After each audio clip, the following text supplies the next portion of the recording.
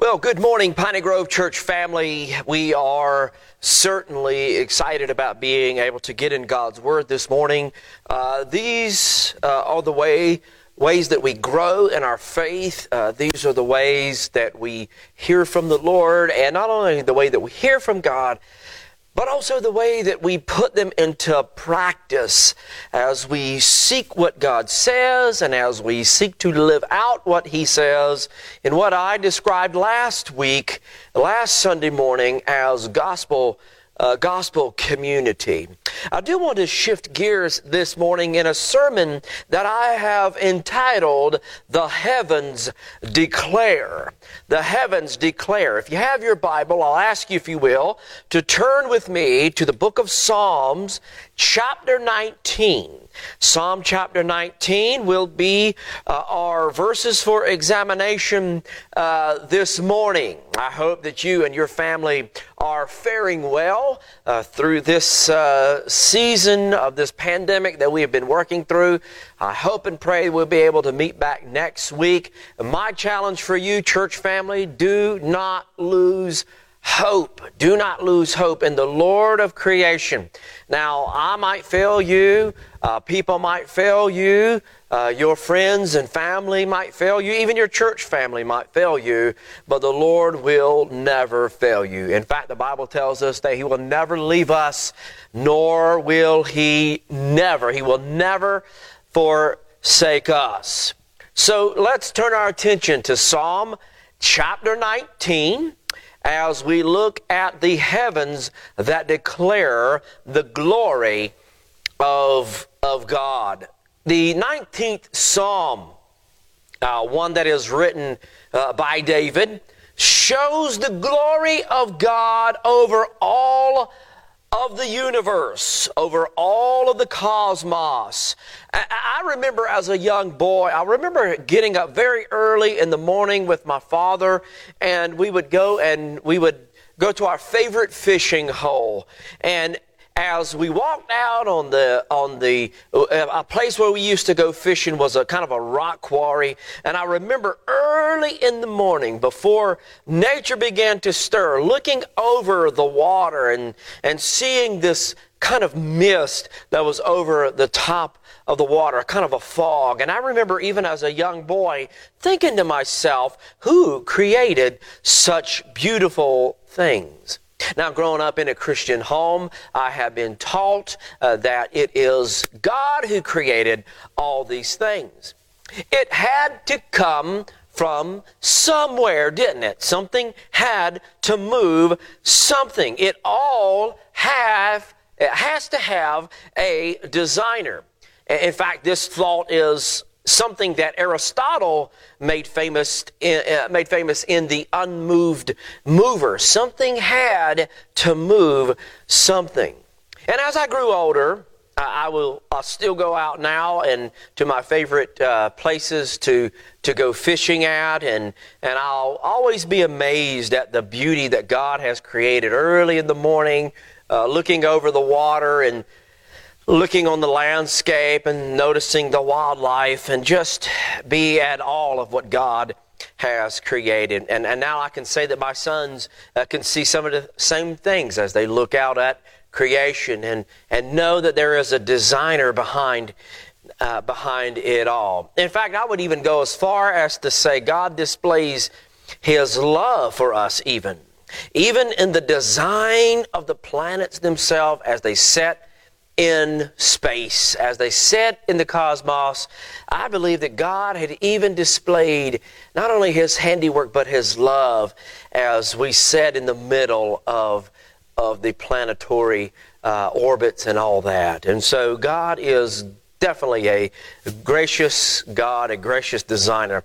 We can look at the world today, the sky, the earth, and the stars, and we come to a realization that there must be a designer behind it all. That is why the psalmist says that the fool has said in their heart, there is no God. Because once one comes to a realization that God is behind all of this that we call the cosmos, then he must deal with the fact that God has sent His Son to die. And even though we can see the reasonable conclusion that there must be a designer, and we call him God, Lord, according to the Scriptures, does it bring us to salvation? Does looking out over the world and seeing God's handiwork bring us to a sense of salvation? I will ask you, if you will, in your home right now, as we did last week, Psalm 19 turned down. I'll ask you, if you will, if you're in your home, or maybe if you're joining us this morning in this small assembly of our leaders and so forth, if you will stand as well, and let's read Psalm 19 together. A beautiful written psalm from the hand of David. To the choir master, he says in verse 1, a psalm of David, the Bible says that the heavens declare the glory of God. The sky proclaims His handiwork. Day by day pours out speech, and night to night reveals knowledge. There is no speech, nor are there words whose voice is not heard. They all proclaim God's handiwork. Verse 4, their voice goes out through all of the earth, and their words to the end of the world. In them He has set a tent for the sun, which comes out like a bridegroom leaving his chamber, and like a strong man runs its course with joy. Its rising is from the ends of the heaven, and its circuits to the end of them, and there is nothing hidden from its heat. Verse 7, the law of the Lord is perfect, reviving the soul. The testimony of the Lord is sure, making wise the simple. The precepts of the Lord are right, rejoicing the heart. The commandments of the Lord is pure, enlightening the eyes.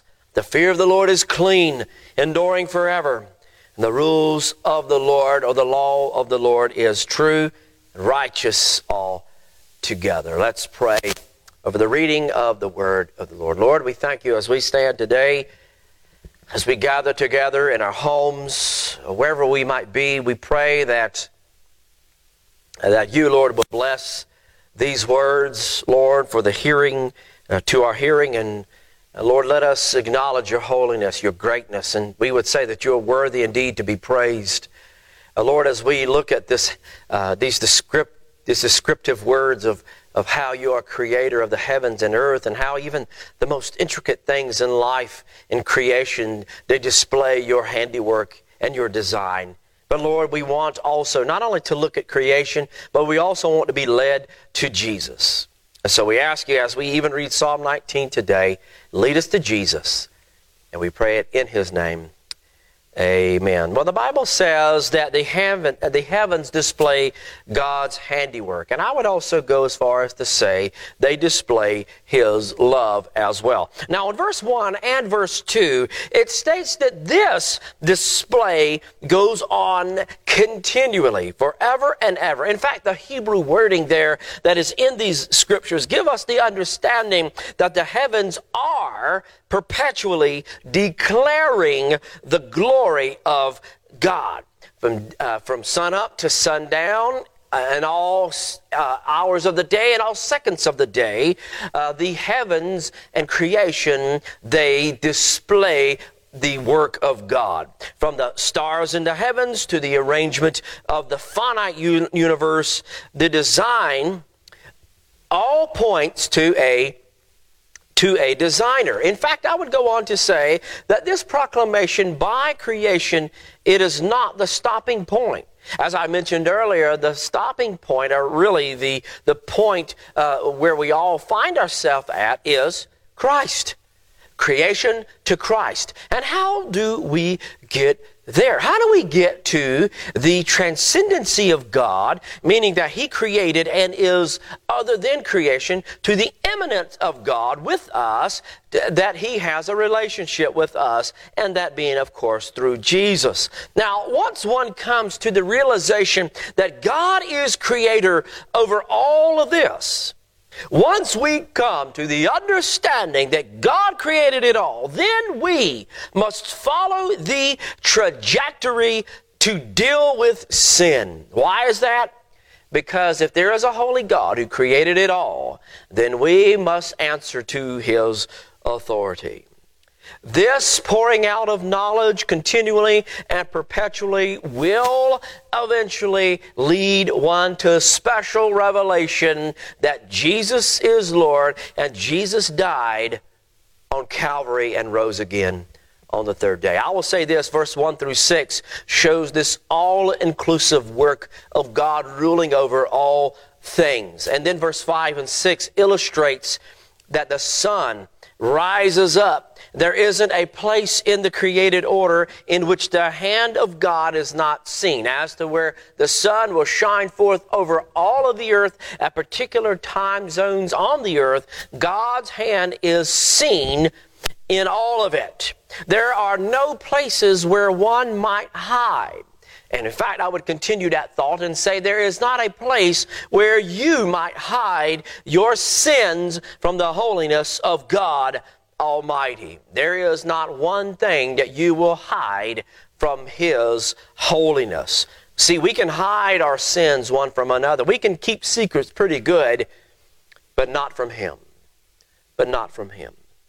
In fact, I would go on to say, as we look at the cosmos itself and as we look for the intricacies of design, we get help sometimes from the realm of science.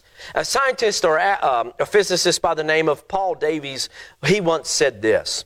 He said, "There is for me powerful evidence that there is something going on behind it all. It seems as if somebody has fine-tuned nature's numbers to make the universe. The impression of design is overwhelming." Again, this is Paul Davies, a physicist, a cosmologist, an astrobiologist working at the Arizona State University. Even he can see there is something about all of this that gives the impression about that it is designed and fine-tuned. And I would go on to say it is more than just an impression. It is finely tuned. Also, Robert Jastrow, an American astrophysicist and cosmologist, said, listen to what he said, "For the scientist who has lived by his faith in the power of reason, the story ends like a bad dream. He has scaled the mountains of ignorance. He is about to conquer its highest peak. And as he pulls himself over the final rock, he is greeted by a band of theologians who have been sitting there for centuries." I love that because it shows that theologians over the centuries and those who have dug into God's Word have seen the reason behind God's Word. They have seen that there is reason and logic behind God's Word. That God has fine-tuned this universe for His glory, and ultimately His glory will be found in the person and work of Jesus Christ. See, the problem that we have with the heavens declare the glory of God or of a magnificent Creator is that this same Creator demands repentance. And humankind is too broken, it is too fallen, and it is too sinful to adhere to the Lord's commands. In fact, we are all lost and gone astray. We are straying had it not been for the Holy Spirit of God who shows us who Christ really is. Sir Isaac Newton once said, "Glory to God who has permitted me to catch a glimpse of the skirts of His garment. My calculations have encountered the march of the stars." So sang Copernicus, so sang Galileo and Kepler. How truly did Young write, "The undevout astrologer or astronomer is mad." What an amazing thought. That the Creator of heaven and earth, the one who designed the universe to display and to show His glory, the same God who created it all wants to have a real and vibrant relationship with His people, His creation. In this we mean God desires to be immanent with His creation or close to them. The greatest miracle to me of all time is the fact that God himself, who designed it all, forgives people of their sins through the blood of Christ, and the Holy Spirit will dwell within his people, his church, his creation, to lead them and to guide them over their life. That is one of the greatest miracles to me of all time. I'll submit to you from verse 7 on through 9 that the law of the Lord is perfect. Sometimes we get this confused to think that God is some type of overbearing tyrant who wants to impress his laws and commands over us to keep us in suppression. But that could be farther from the truth, because the law of God is perfect in that he seeks you and me to live in his commands and prosper spiritually as we live in the victory of Jesus by the power of the Holy Spirit. Now listen to verse 7. The law of the Lord is perfect, reviving the soul. The testimony of the Lord is sure, making wise the simple. The precepts of the Lord are right, rejoicing the heart. The commandments of the Lord is pure, enlightening the eyes. The fear of the Lord is clean, enduring forever. The rules of the Lord are true and righteous all together. Now, this seems like a strange shift in verses. But the God who created a perfect creation also created a perfect law. It goes from speaking of God's glory in creation, that I would submit to you is perfect. It was perfect when God created it, to talking about the law of God, the commands of God and his ways. We do the very same thing sometimes when we speak to people about the Lord. We want to know if they believe in God before we even begin. In fact, that's one of the key tools of evangelism, is as we share our faith, we want to know whether or not, well, number one, do you believe that there is a creator? Do you believe that there is a God? And that really becomes our starting point. We want to know if they believe, and then we can begin with them. And this is what we might consider to be common ground. The Spirit is the ultimate guide, and we know that. So we need to look for that common ground.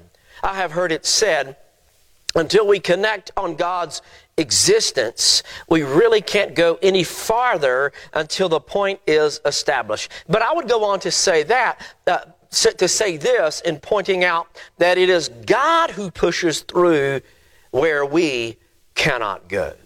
I can't convince anyone that Jesus is the Lord. I can't do that. I can preach, persuade, but the ultimate persuasion comes in and through the Spirit of God. God can push through where we cannot go. So verse 7 shows the divine law of God in its perfect will, in its perfect place, that it brings life. Because we are looking for God to do the work, to revive the soul. In fact, we call out for God to revitalize His church, to bring revival, to bring restoration. See, most all laws in some way, shape, or form that we know today, at least in the primitive construction of the law, have some form of divine law as its underpinning. Even though they might not match the divine moral decalogue of God, the Ten Commandments, there is a sense of what ought to be done and what ought not to be done that is ingrained within the human DNA. There is something about wanting to do what is right and wrong and a sense of oughtness. Except the laws that literally go out of the way to be anti-God and anti-Christ. And I believe that this and the previous verses show God's general revelation in creation and His special revelation to be the Word of God. Look at verse 8. It shows these divine principles or precepts are right, rejoicing of the heart. I want you to know, to me, and I know to many others, there is something something rewarding even, something that brings out joy and rejoicing. It's something about knowing that you abide and are abiding in Christ Jesus that I believe, makes the soul rejoice. There's something about following Christ and knowing that you aren't perfect, but you're following Him, you're striving to follow Him, that brings a sense of joy and rejoicing. See, the doctrine of the law of God is perfect in that it restores the soul. It is refreshing. And then there's this sense of enlightening, bringing illumination, enlightening the eyes, it says in the end of verse 8. They're enlightening the eyes. It shows humanity that they should pursue this and what they ought to do, and then again what they must avoid. Even in the letters that we read from the Apostle Paul, there's a sense of prohibition and encouragement, the things that we must pursue as Christ followers, and the things that we must avoid, the unwholesome talk, the things that we should avoid. And at any given time in a Christ follower's life, one can easily say that sin is always crouching at the door. And that really is a frightening thing.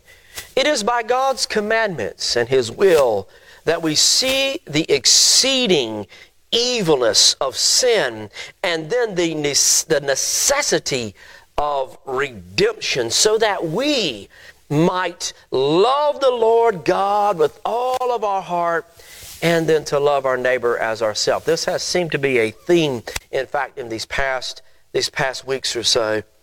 For really, this is the end of the commandment. This is the goal in Greek terminology, the telos, the goal, what we seek and strive for. The end of the commandment is to enlighten us to God's redemptive power through Jesus Christ. That's what we want to see.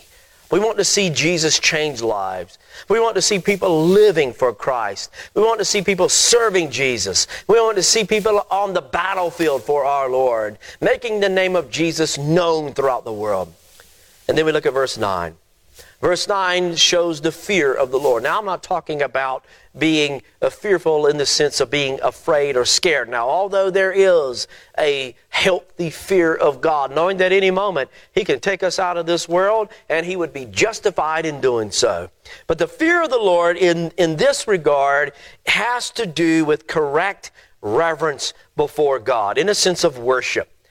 Correct reverence before God Almighty. And I think that is a thing in this world today amongst churches across the world that needs to be recaptured. And that is the sense of reverency and awe that we have before God Almighty. This day and in this time, people say things like this. And let me quote people who have said this here, and people have said this about Jesus. They would say, well, Jesus is my homeboy. And another person would say, Jesus is chill. And some of these sayings might be a little dated, but these are actual quotes that I myself had received when I asked people about Jesus. I would say, well, who do you think that Jesus is? What would you say about Jesus? I had one person say, Jesus, He's my homeboy. Another person said, well, Jesus is chill. Really? And these are actual quotes, mind you. See, our take on God sometimes, we think sometimes that God is like this waiter. He is bringing out our every desire. Every time we ring our little bell, here comes God. Every time we have a little crushing episode in life. Every time we have a little hardship in life, we want to ring that bell. Every time we are pressed on every side, we want to ring that little bell. But I am convinced the reason that people have such a hard time with suffering is we think we deserve to have good things. Somehow we think we deserve to overlook suffering.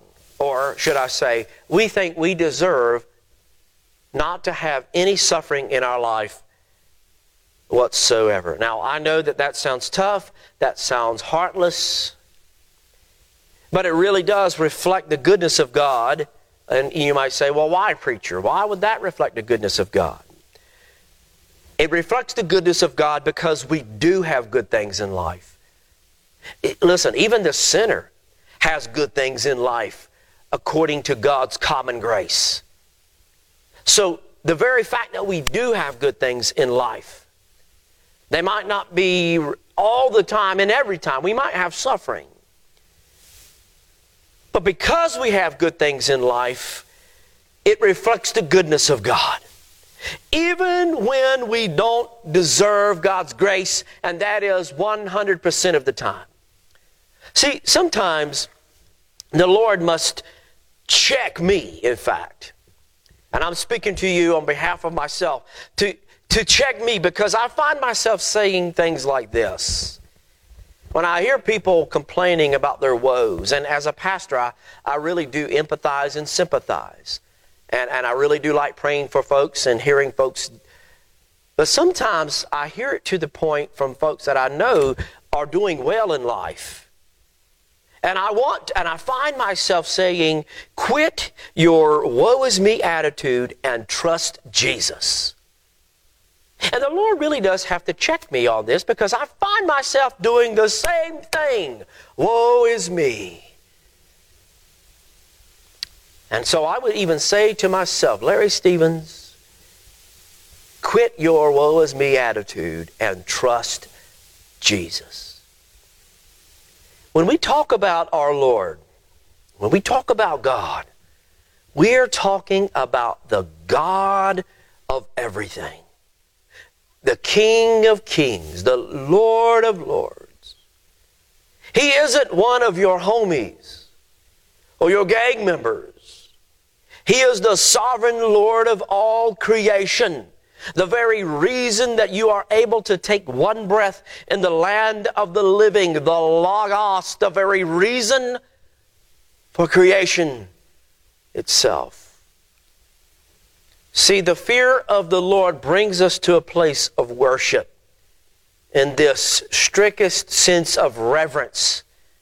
The fear of the Lord, coming from to fear or to venerate, ultimately to put into and towards worship towards the divine of all creation. In fact, we owe this reverence to the supreme being of all things, the ruler of the cosmos, the sovereign. And we are to come in a way that is clean, to be pure, to be clean. See, its object here is to purge away all corruption.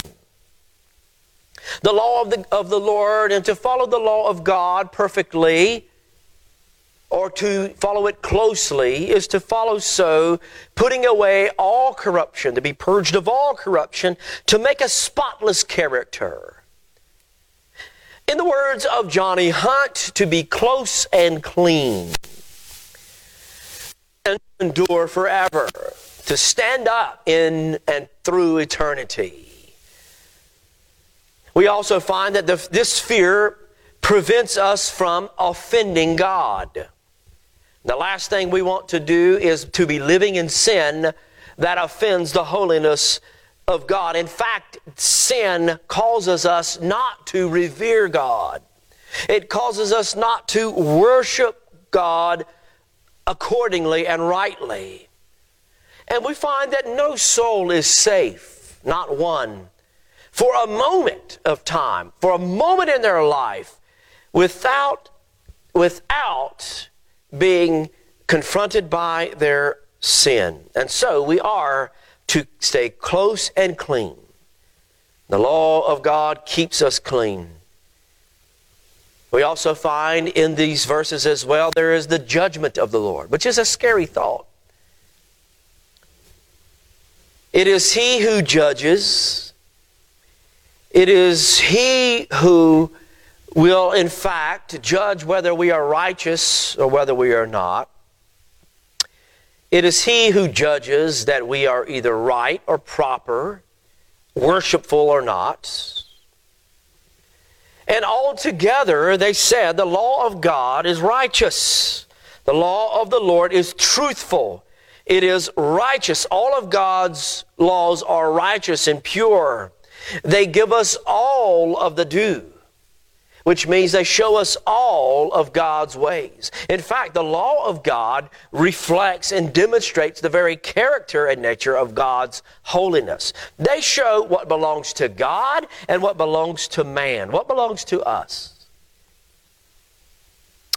When I was a young boy, I remember going to a church, and in this particular church, the people often sought rebuke.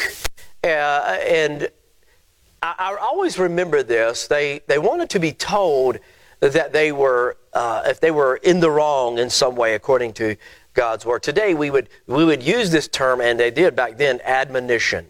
That we are to admonish one another and to rebuke one another if we need it. And what I mean by this is these folks in this church, they wanted to be corrected if they were living a life that was contrary to the commands in Scripture. We might say in the modern day vernacular, they wanted their toes stepped on. In a good sermon, in a good Sunday school lesson, these are people who sought to be corrected if they were living contrary to the Word of God. Today, it has changed. I should say that. Today, the culture has changed, and the culture has imposed upon the life and health of the church. So today, it would be something like this. Who are you to tell me what to do? Or it might shift gears and say, what authority do you have? This culture of individualism has imposed its harsh reality upon the church and become a toxin to it. Poison. What authority do you have? One of the most grossly misused precepts that has been ripped out of context, out of the Scripture. One of the most grossly misused and misinterpreted precepts in the Bible is this: who are you to judge me? Who are you to judge me just simply means let me sin the way I'm going to sin. I'll answer to God. Yeah, you will. I will too. Who are you to judge me? Is so grossly misused that it is almost sickening and used ad nauseum. The reality is some people do judge misappropriately, and that is true. But God's Word does not. The Word of God is the authority. And so if we are handling God lovingly, carefully, if we are handling God's Word, there are things, listen to me, there are things that a Christ follower must judge as right and wrong, good and evil, pure or wicked. There are things that the Word of God demands that we, as God's people, judge appropriately. Now, I know that over the ages, people have judged misappropriately, and I understand that. I do not sweep that under the rug at all, but God's Word is the authority. His law is authority. Yes, it has been fulfilled in Jesus, but His moral law and the divine law of God does not pass away. Now it is fulfilled and completed in Christ Jesus. So let me ask you this. As I reflect on this as a young boy growing up in a church that seemed to love rebuke, I will ask you this. Do you love rebuke? Do you want to be corrected when you are living in sin or contrary to the law of God? Do you delight when you are corrected by God Almighty? In fact, we should. Hebrews verse 7 in chapter 12 says this: it is for the disciple that you have to endure. God is treating you as sons. Now, this word is used generically, sons and daughters. For what son is there whom his father does not discipline? We know that we belong to him. God corrects those that are his. Like a father to a son, like a parent to their children, God corrects those that are in him. In fact, it lets us know we are in him. Then we find that God's creation and his law should humble us more. It should bring us to a place of humility. When one knows the Creator of all, and simply to know him is to know him through Jesus, the righteous one.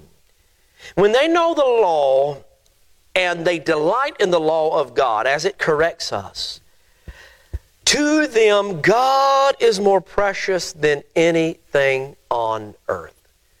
To delight in the law of God, he becomes more precious than silver, than gold, than diamonds, than activities, than idols in our life. He becomes more precious than anything. In fact, I would say that he is more precious than a good cup of coffee in the morning. He is good. He is better than anything else. And there's nothing worse than going against the will of God for your life. And there's nothing worse than struggling with sin. I remember hearing a story one time told of a young couple. They had only been married for a few years and had one son, and one was on the way. And in this particular story, the husband was really he had felt the call to preach or to teach, and didn't know what capacity that was going to be in, and he had been really struggling with the call. He would have to leave his job, he would have to uproot his family and move away to get the training for seminary. And for years, at least 3-4 years, at least for 3 or 4 years, the man, he began to wrestle with this decision. He began to put it off over and over and over again. He began to push God's call to the back burner and pursue making a good amount of money at his current job. Over time and over those many months and over those many years, the husband became ill. He became hard and calloused, and it was very difficult to be around him because he had portrayed this ill attitude. But it was that one time when God really began to press on him and draw him out of that area of disobedience and said, "This is my plan for your life. You need to follow in obedience." And once the husband sought that call, it was like a burden was lifted. It was like a burden was lifted. Now, whenever this young man and his family got to school, got to seminary, he heard story after story after story about how God had done the very same thing for them. See, when we are delighting in the encompassing work of God through Jesus Christ, prosperity isn't in the material things. It isn't about making $29 an hour at your job. It isn't in the material things, but in the spiritual things of God. That is where we are found rich. The servants of God, which we are all called, by the way, we are all servants in some way. Delight and know it is God alone that completes salvation for us through Jesus Christ. See, it's not faith and no works, right? It is not by works alone. The Bible tells us in Ephesians 2:8-9. It's not by works that we are saved, right? But grace. It is faith and the overflow of our faith that produces good works to bring the gospel to all of the world, to delight in His work. It is His work. Look at verse 14, chapter 19 of Psalm. It says, let the words of my mouth, let my words and the meditation of my heart. And by the way, it is important for the child of God in Christ Jesus to meditate upon Scripture, to think about it, to internalize it, and as Eugene Peterson once said, to eat it, to devour it, to eat this book. Let the words of my mouth and the meditation of my heart be acceptable in your sight, O Lord, my rock and my Redeemer. Now, this should be our prayer every single day, that we are acceptable in His sight every day. And ultimately, this can only be done through Christ Jesus living through us on a daily basis.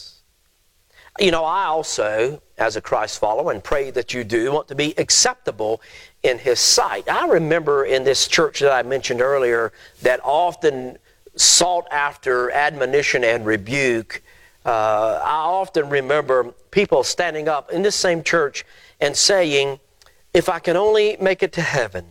Well, you know that you can make it to heaven if you're in Christ. I just want to be acceptable in His sight. Well, the Bible tells us that we can be acceptable in His sight, and the only way that we are acceptable in His sight is through Jesus Christ our Lord. In fact, 1 John chapter 2 and verse 1 says that we have an advocate, which means He stands in our place with the Father. Jesus Christ is the advocate. Jesus Christ the righteous. See, the psalmist here, David, in order to strengthen his faith in God, said that he makes this petition, and he says this, because this is the same thing that John says. This is the same proclamation that John says as to what David says as well. This is the petition. O Lord, my strength. It is not in my power to save myself. It is not in my works. As John said in the letter in chapter 2 and verse 1, He is my advocate. He is my righteousness. Hebrews 13:15 says, through Him, underline that, through Him, let us continually offer up a sacrifice in the sight of God. Let us continue to offer up a sacrifice of praise to God. That is the fruit of lips that acknowledge His name. So let us continually praise the Lord. And then in 1 Peter 2 verse 4, as you come to Him, a living stone rejected by men in the sight of God, chosen and precious, you yourselves like living stones are being built up as a spiritual house. And here's the goal of every single one of us. As the heavens declare, as I read, this is the goal as we delight in the law of the Lord, to be holy.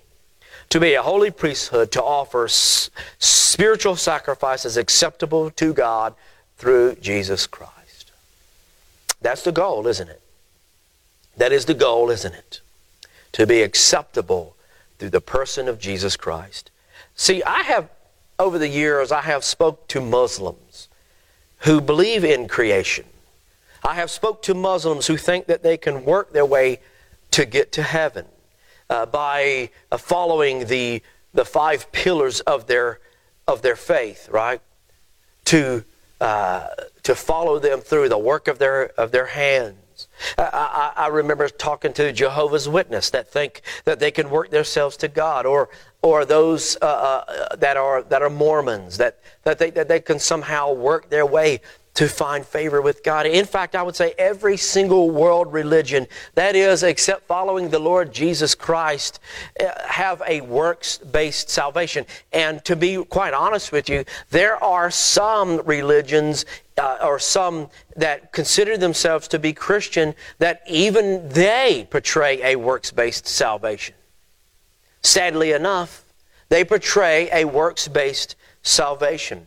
But I would say, generally speaking, Christianity is the only quote-unquote religion where God does the work through Jesus Christ. But we must serve Him.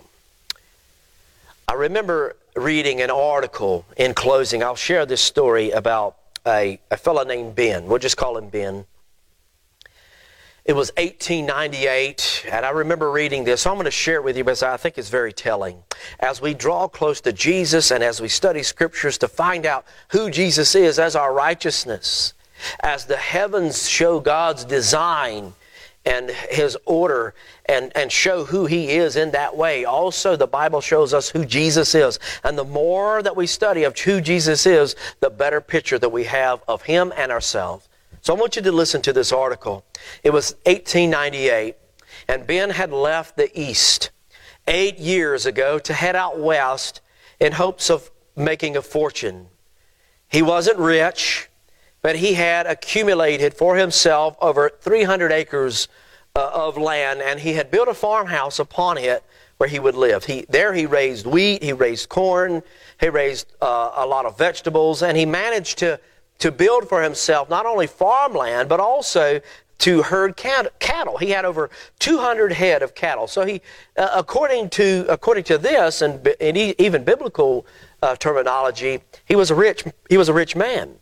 Having accumulated all of this over 8 years, he decided that it was now time for him to seek a companion. So he put an ad in the New York paper, and the ad said this: "Wanted, a good woman, willing to be a pen pal. Marriage is a possibility for the right woman." Before long, Ben began receiving letters from a person named Molly. Their correspondence soon turned into love for each other, just simply by sending letters back and forth. Now, here he stood at the Kansas City train station, waiting to finally meet Molly. When the train arrived, there were a lot of women who were getting off. Now, I'll take it he had never seen Molly in his life. The train arrived, there was plenty of women getting off the train. Suddenly he yells, "Molly, over here!" She looked away. She looked towards him, walked over to him, smiled, held out her hand. He took it for a moment, and then he let it go. She said, "How did you know who I was?" He then reached into his pocket of his overalls and said, "From these letters." "But there are no pictures in them," Molly said. He dropped his head a little bit and said, "Oh, yes, there are. There are a lot of pictures in your words. You see, he had spent hours reading every word. He was weighing every word that Molly wrote, looking for every little clue that would tell him who Molly really was.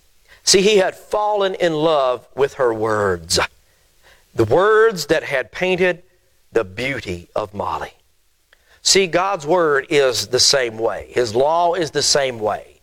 God's Word paints a very vivid picture of who He is and who we must be in Him. It paints Him as the creator of all of the universe. It paints Him as a loving, a merciful, long-suffering, patient, and salvific God who seeks to save the lost. See, we as His bride must fall in love with God's Word so that we can in return fall in love with its author. Maybe for some of us tuning in this morning, for us today, we need to fall in love with Jesus afresh. Yes, we know God is the creator of all of this world, and there is a reverential fear of Him. A fear that directs us towards rightful worship. And yes, He is mighty. Yes, He is strong. Yes, He is worthy to be praised. But He is also close. And He is also a present and near, imminent Savior to us. So let me ask you this, and then you can respond in closing. Would you cling to Him today? Would you fall in love with Christ again today? Can we pray together? Lord, we are thankful that You indeed are the God of all creation. The heavens declare Your handiwork. Lord, not only do the heavens proclaim Your handiwork, but Your Word declares Your handiwork through the Son, Jesus Christ, as well. My prayer is for those tuning in this morning and listening, that You will forever change them. Lord, give them encouragement. Lord, let us not lose hope. I know that it feels as if we take 2 steps forward and 3 steps back, so to speak, Lord, but you are creation. You're a creator of all. You are the God of all. And Lord, I pray that you would just give us strength. Lord, I just hope today that these words have helped us in our faith, helped to grow us in our grace and knowledge of who you are. Lord, we love you and we thank you. And we do pray these things now in Jesus' name. God bless you.